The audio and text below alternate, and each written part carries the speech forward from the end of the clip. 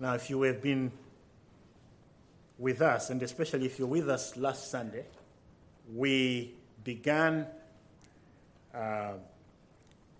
talking about intercessory prayer.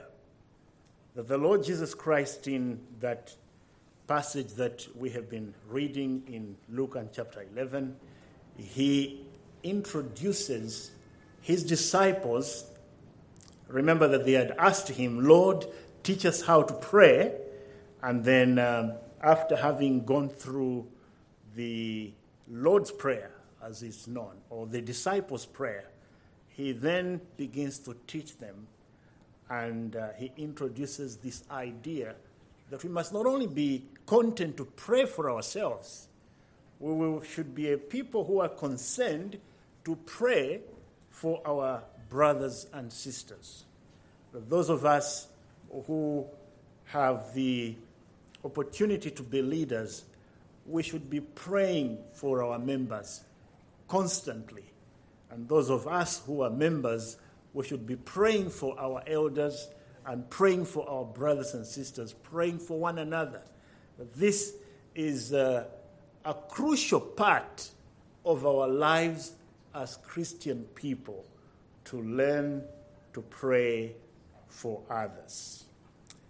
And then last week we were looking in Colossians in chapter 1, verse 9 all the way up to verse 12. And in there we have a very excellent example of the Apostle Paul, who was praying for the Christians in Colossae.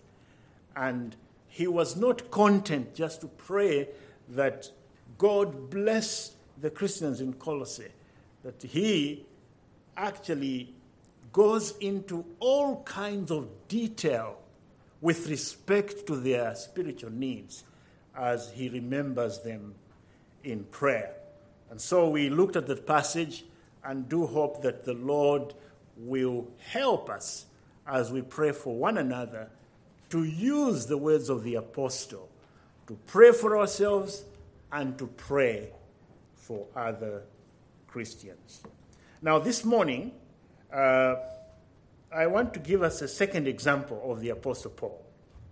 He is praying, this time for the Ephesians, not the Colossians only, but you'll find that this was his actual practice. So this morning I want to invite you to read with me in Ephesians chapter 1, and beginning at verse 15. That is one of the prayers of the Apostle Paul for the Ephesian Christians. So let's read together that passage, and then we will get down to a consideration of the things that we can learn in that passage.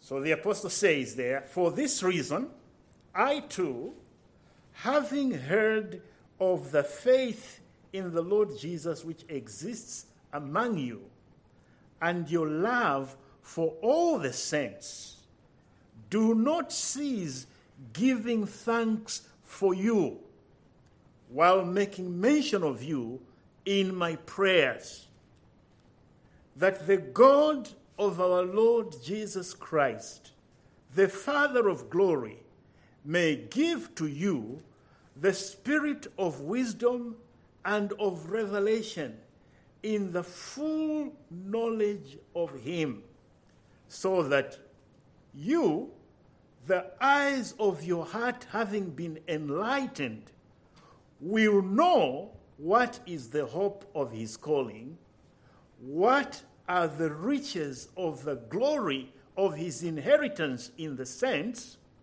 and what is the surpassing greatness of his power toward us who believe, according to the working of the might of his strength, which he worked in Christ by raising him from the dead and seating him at the right hand in the heavenly places, far above all rule and authority and power and dominion, and every name that is named, not only in this age, but also in the one to come.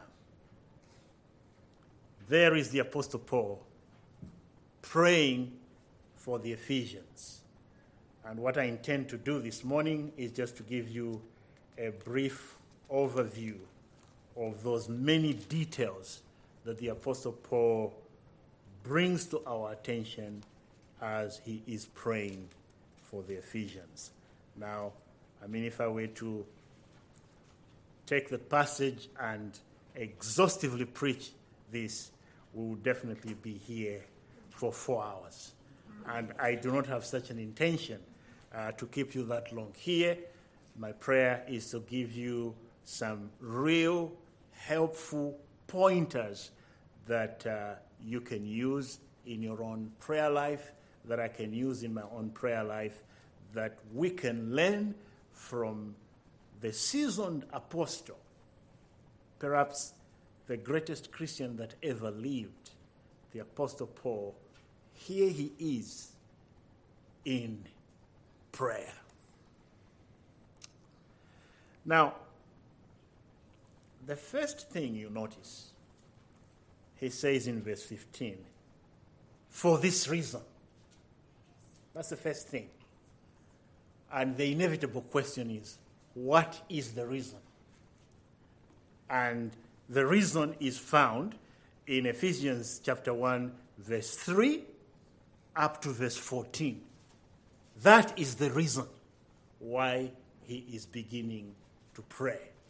Now, the apostle, in that passage, and in Greek they say that statement is all one statement, there is no full stop.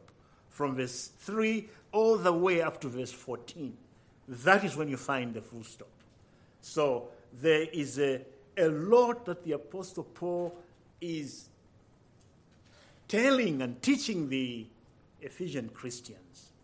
And he says then, in the light of what I've been saying to you, now I want to pray for you.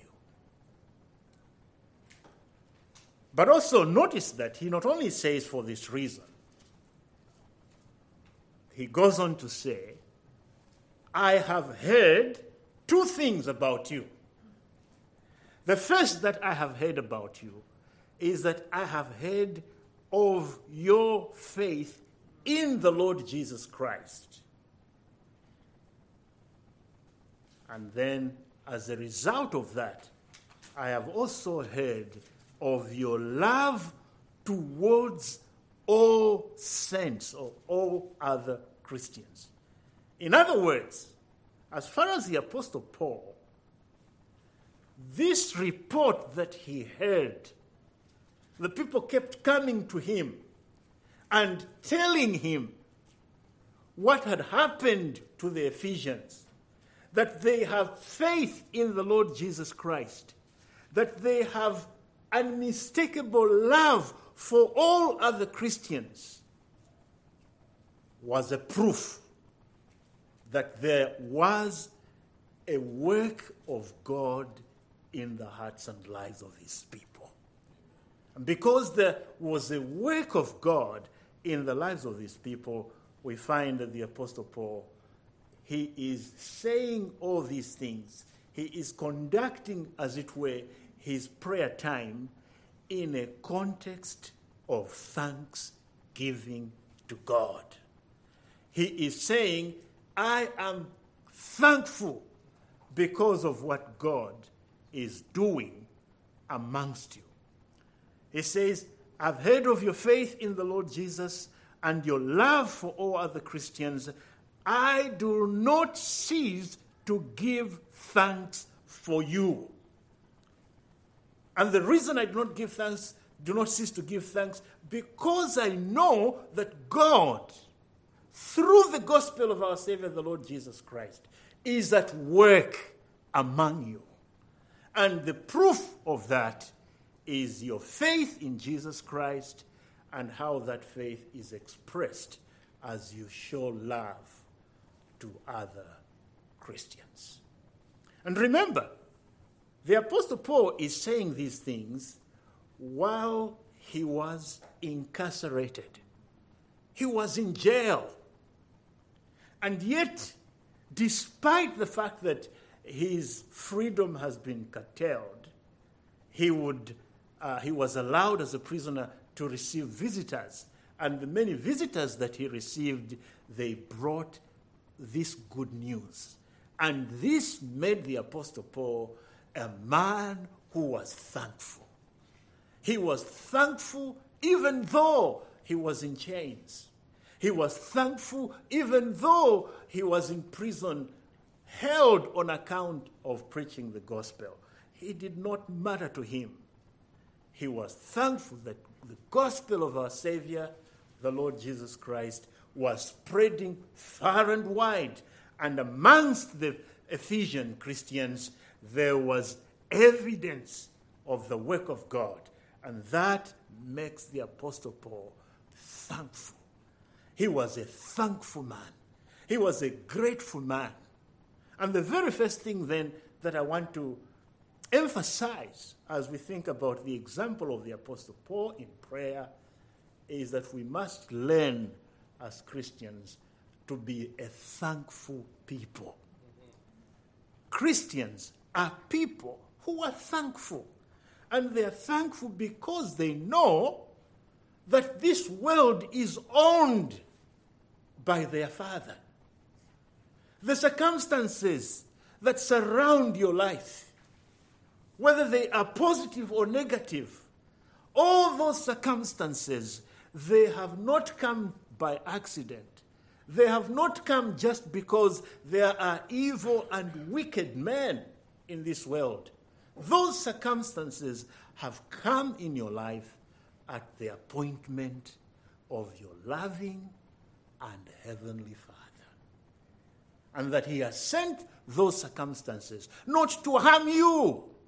No, because you remember how elsewhere the Apostle Paul says that all things, not just good things, not just nice things, not just the things you like, all things, he says, will work together for your good and for the glory of God our Father. That is why, as Christian people, we must be thankful. We are thankful because our God reigns. Amen. We are thankful because he is not just God. He is our heavenly Father. Amen. He has sent his Spirit into our hearts so that we can cry, Abba, Father. That there is that relationship between God and ourselves. That we are not just speaking of a God who is out there. We are speaking of God who in Christ has become our Father. And so that is why the Apostle Paul is a thankful man. He's thankful because he knows that the gospel of Christ has invaded the lives of the Ephesians. The gospel of Christ has conquered. And if you read in the book of Acts, it was in this place called Ephesus that a large group of people brought those books that they had been using for magic and for sorcery, and they burnt them because they now believed in Jesus Christ, the one sent and crucified on a cross to save sinners. And so the gospel had transformed their lives. And the Apostle Paul is a thankful man. Now, not only is he thankful, he tells us that he is actually praying for them. And he goes as far as to let us know what exactly he is praying for as he is thinking about them. Now, it's very interesting that the things that the Apostle Paul is praying for are very, very unique. For instance, he is not praying for their healing. Maybe they were not sick, but we don't see him praying anything near like that. And then also, he is not praying that maybe, in those days they had horses, that maybe they should have new horses for transportation. Perhaps they didn't need horses, they already had them. Or that they should have a job. Perhaps they already had jobs. But look at the kind of things that the Apostle Paul is bringing to the Lord before them. And by the way, I am not implying you shouldn't pray for anything that's physical. But the point I'm making here is look just at the thinking in the mind of the Apostle Paul as he remembers to pray for these people. He says then in verse 16, I do not cease to give thanks for you, remembering you in my prayers, that the God of our Lord Jesus Christ, the Father of glory, may give you a spirit of wisdom and of revelation in the knowledge of him. In other words, the very first thing that the Apostle Paul is concerned to bring before God in prayer as he thinks about the Ephesians is that they might have more and more experiential knowledge of Christ. They might know Christ. Now, he uses here the words that he uses are actually that the Father of glory may give you a spirit of wisdom and revelation. Now, there are so many, if you go to the commentaries, there's so many things they say about that statement. But the basic idea is using the word spirit in the way in which we say attitude.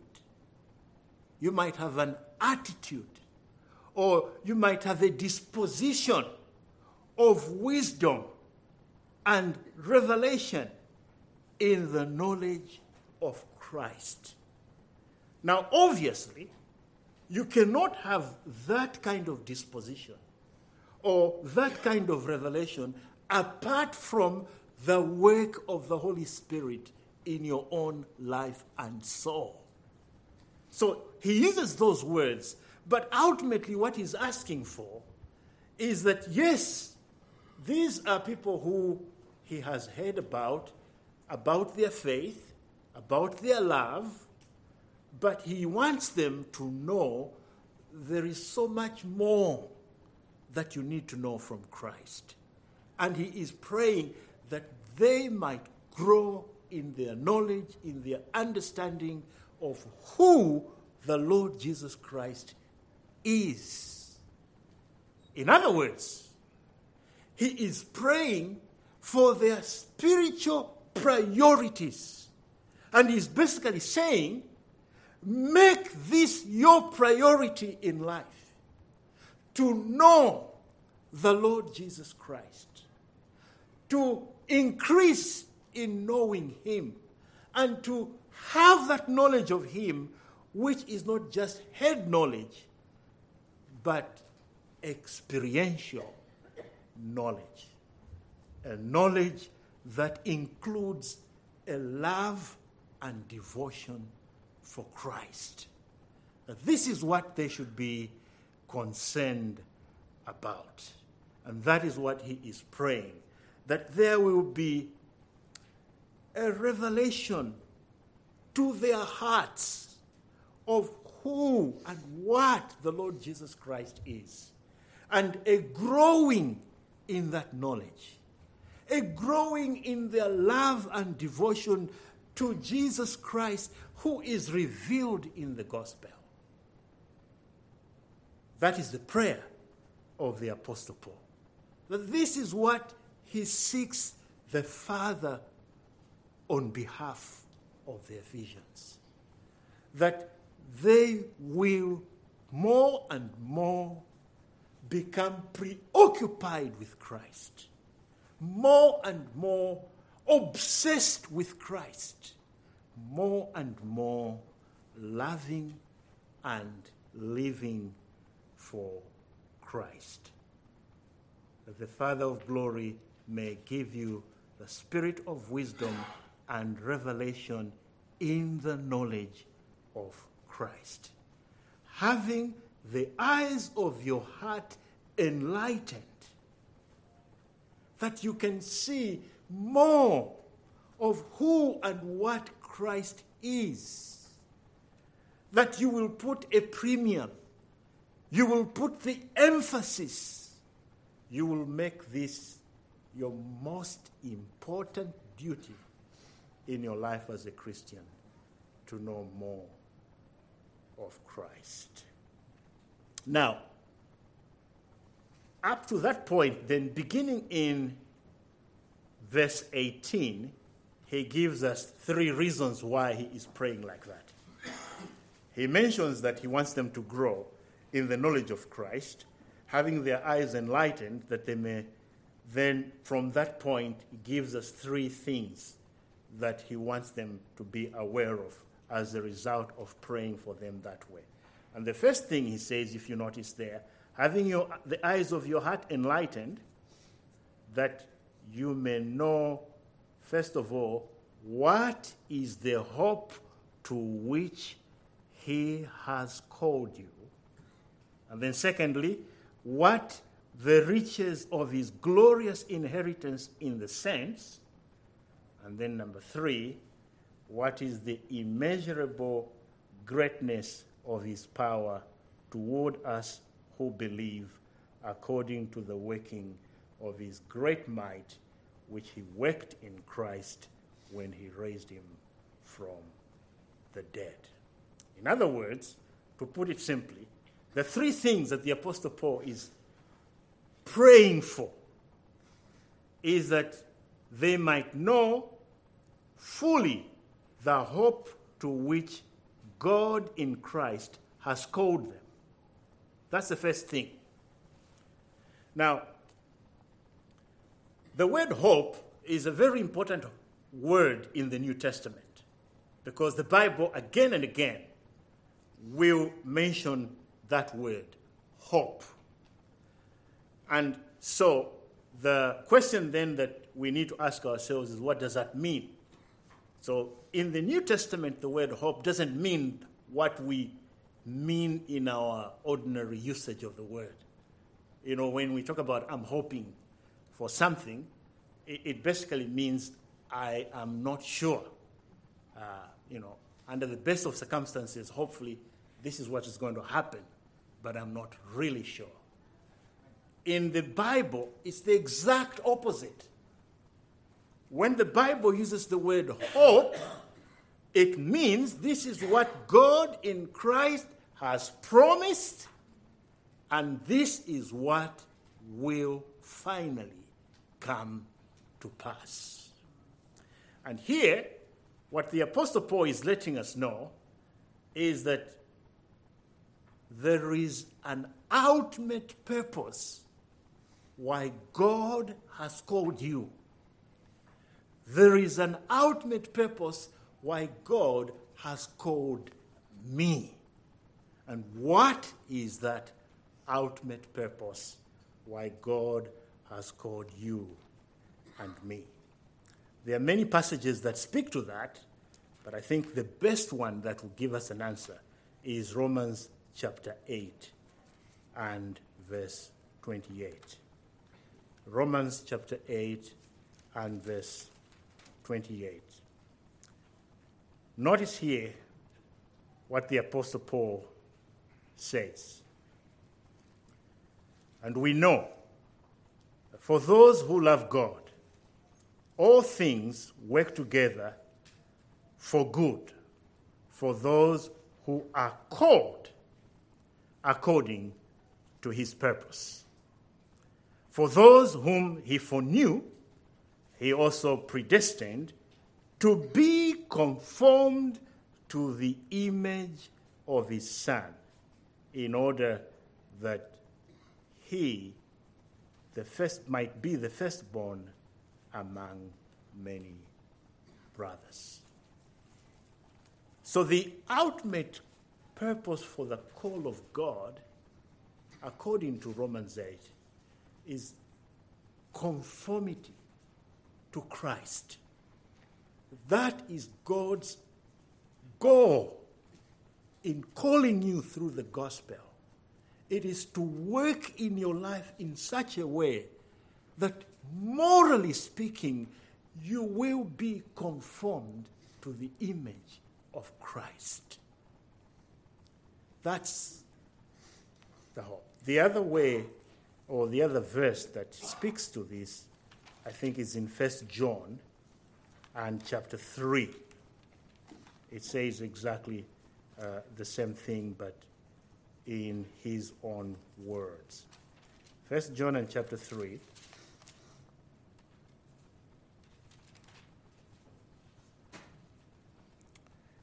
Chapter 3 and verse 1. See what kind of love the Father has given to us, that we should be called children of God.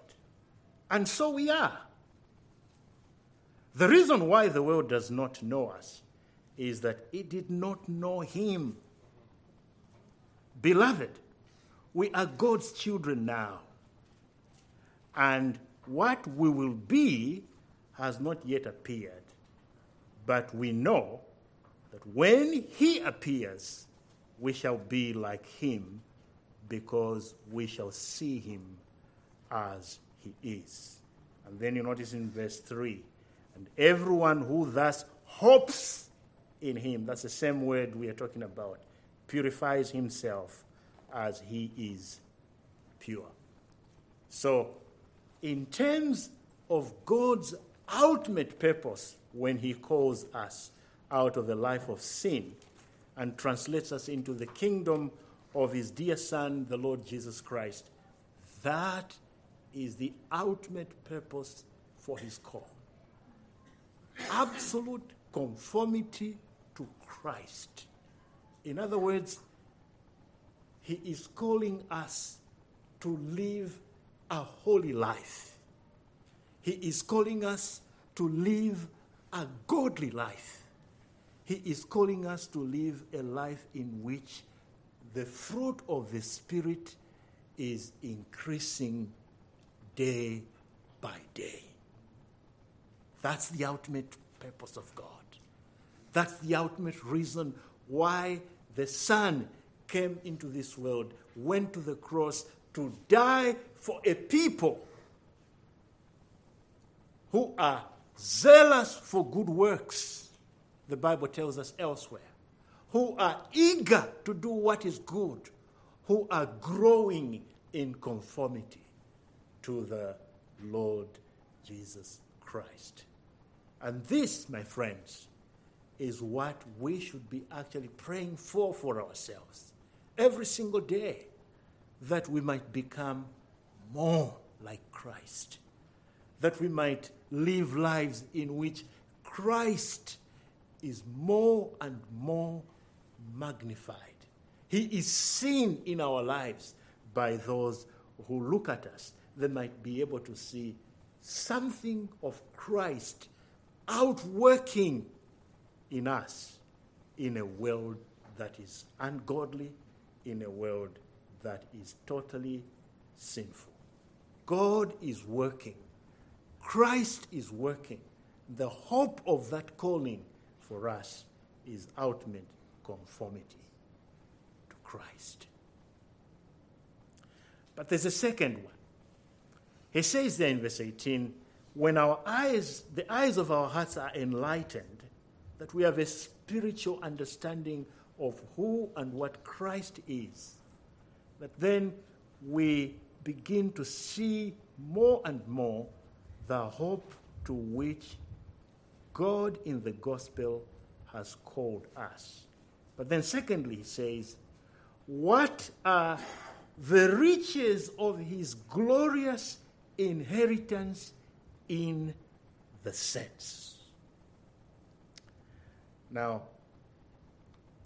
that's very interesting, because if you just go back a few verses to verse 11, he does talk about an inheritance, but in that instance, in verse 11, he says, in him, in Christ, we as Christians have obtained an inheritance. Here, in verse 18, he is praying that we might be able to realize the riches of his glorious inheritance in the saints. In other words, that the reason why God has saved us is that we have been transformed and made his inheritance. That he wants us to realize we no longer belong to ourselves or to anybody else. Elsewhere, the Apostle Paul says, we have been bought with a price. We are no longer ourselves to live this life anywhere we like.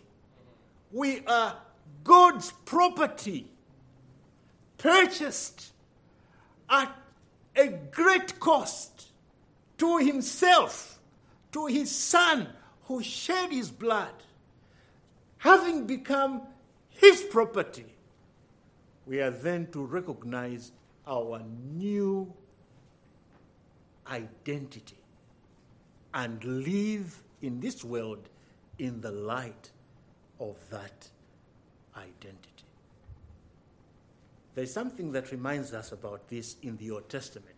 You remember in the Old Testament, once the children of Israel left Egypt, they got to the promised land, and the land was being shared to all the tribes.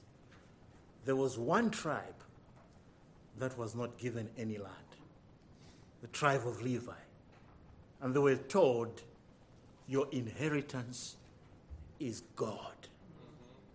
And that is the final outworking of the purpose of God in calling a people out of this world, that they are now God's very own possession, God's very own people. They belong to God.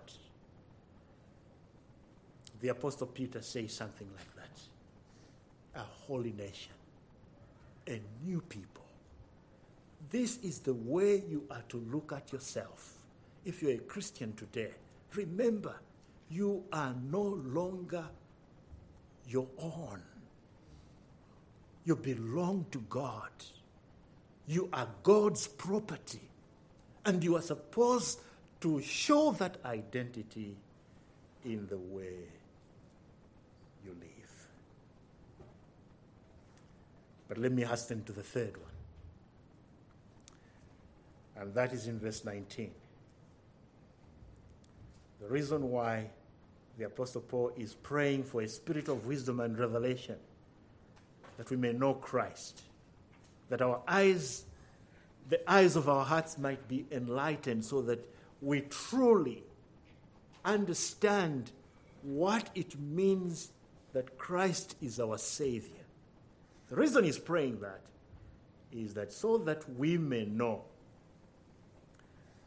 the immeasurable greatness of his power. Now, here he is talking about God's power.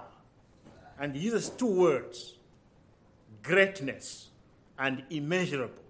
So the power that he's talking about is God's power, and he tells us it's great. But he also tells us you cannot measure it.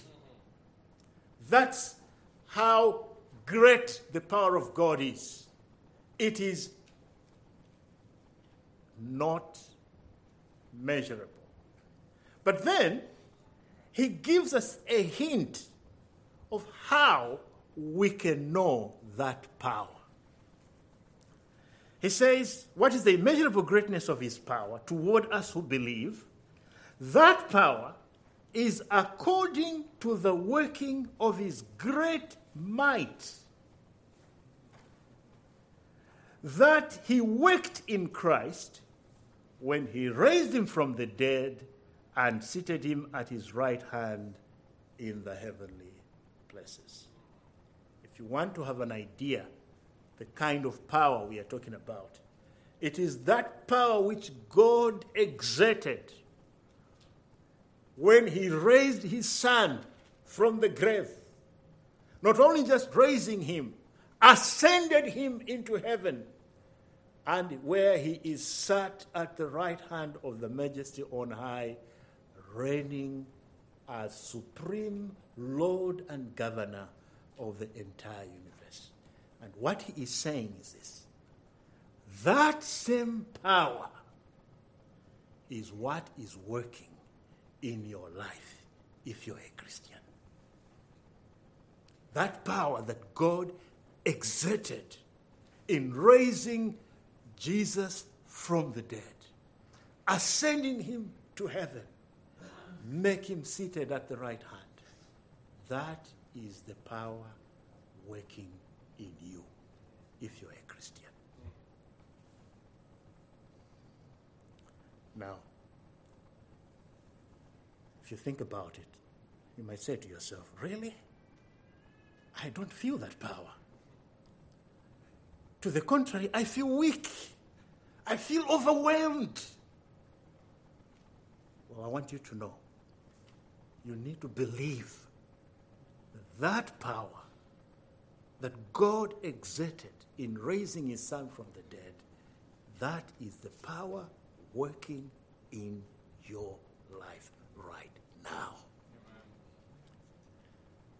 And it is in this sense, then, that you must understand Philippians chapter 4, where he says, I can do all things through Christ who strengthens me. It is that power working in all people who are Christians that is able to strengthen you.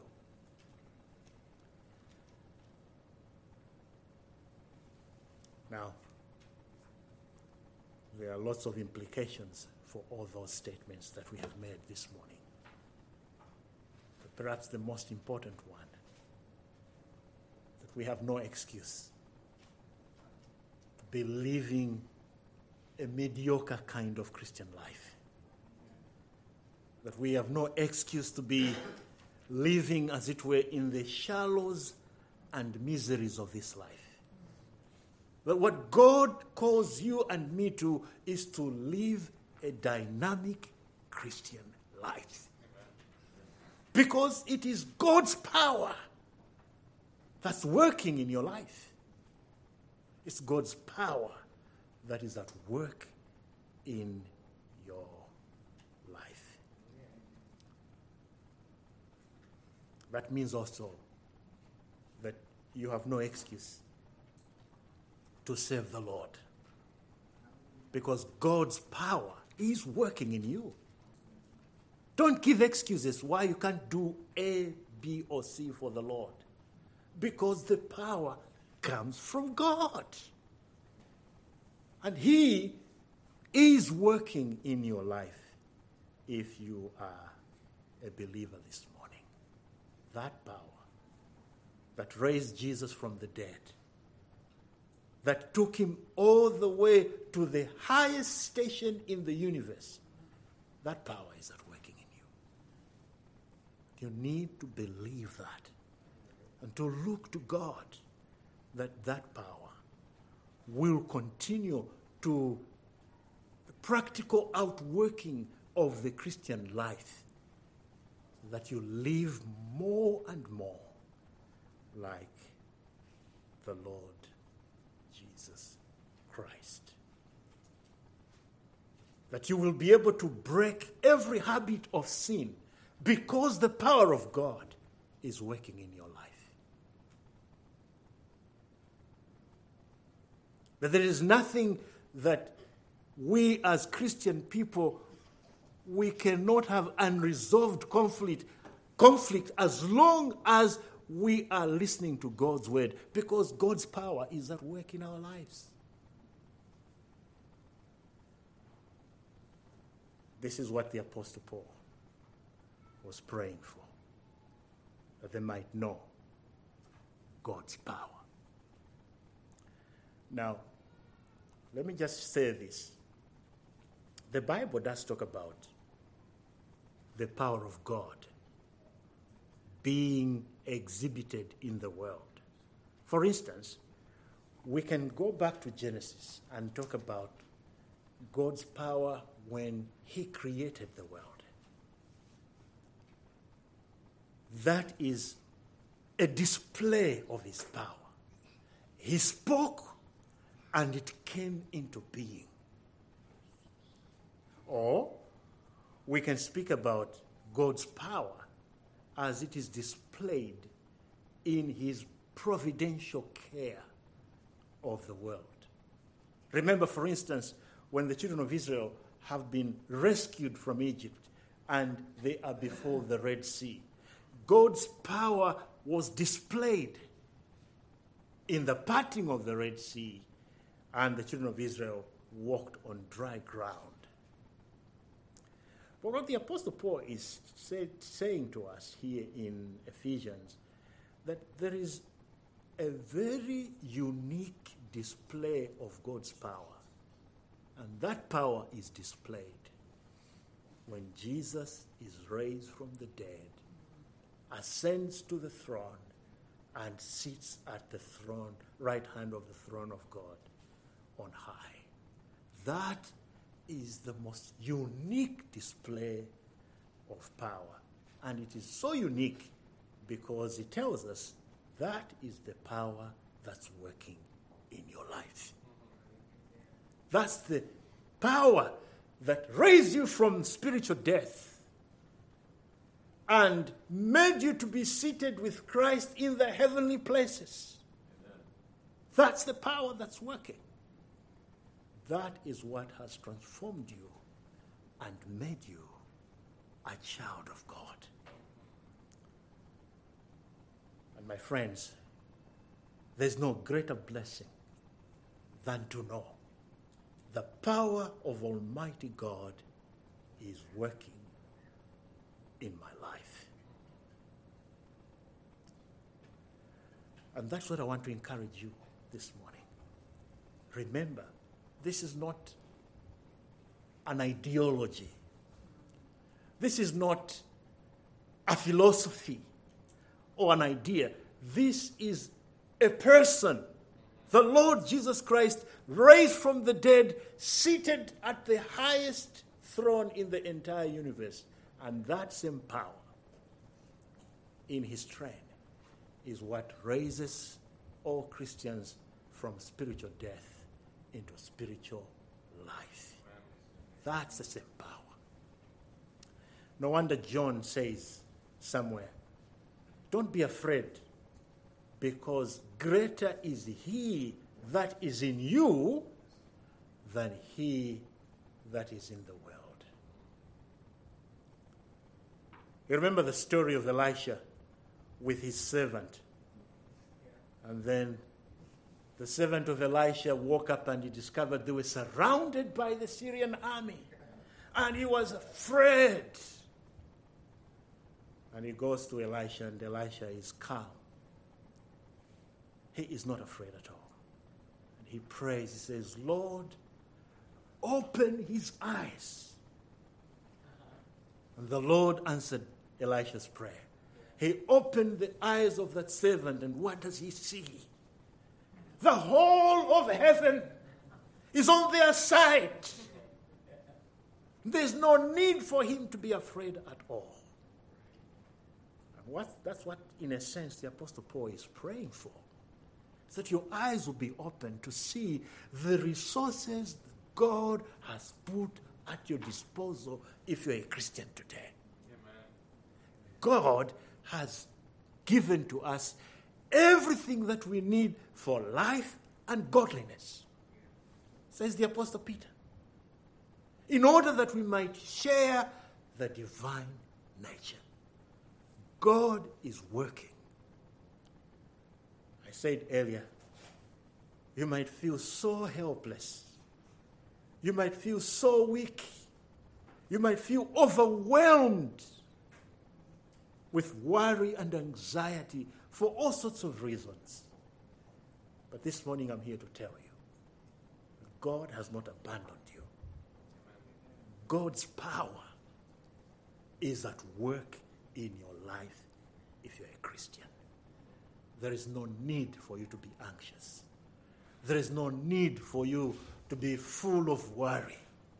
That you can come and rest in the powerful arms of your Heavenly Father. Because His power is at work in your life as a Christian. This is the way to pray for your brothers and sisters. This is the way to pray for your elders. This is the way for your elders to pray for you. That God will open your eyes. God will work in your life that you might see the glorious riches of His inheritance in the saints. Immeasurable greatness of His power to all those who believe in Christ. Do not believe your feelings. Believe God's word. Amen. Even though you feel weak, you should say what the Bible says, that I am strong because God's power is at work in me. And remember to encourage one another, to pray for one another with these words of the Apostle Paul. Let's pray together. Our gracious and loving Father in heaven, we thank you for the example of the Apostle Paul. And we thank you how from him we can learn to pray for ourselves, to pray for our brothers and sisters, to pray for other Christians, using the words that the Apostle Paul, inspired by the Spirit, was using in his prayers for the Ephesians. This morning, our Father, we pray that those things that the Apostle Paul was praying for the Ephesian Christians here in chapter 1, may those things be real and true in our experience here and now, that the Lord Jesus Christ will be honored and exalted in our lives. We ask in his precious name, amen. Amen.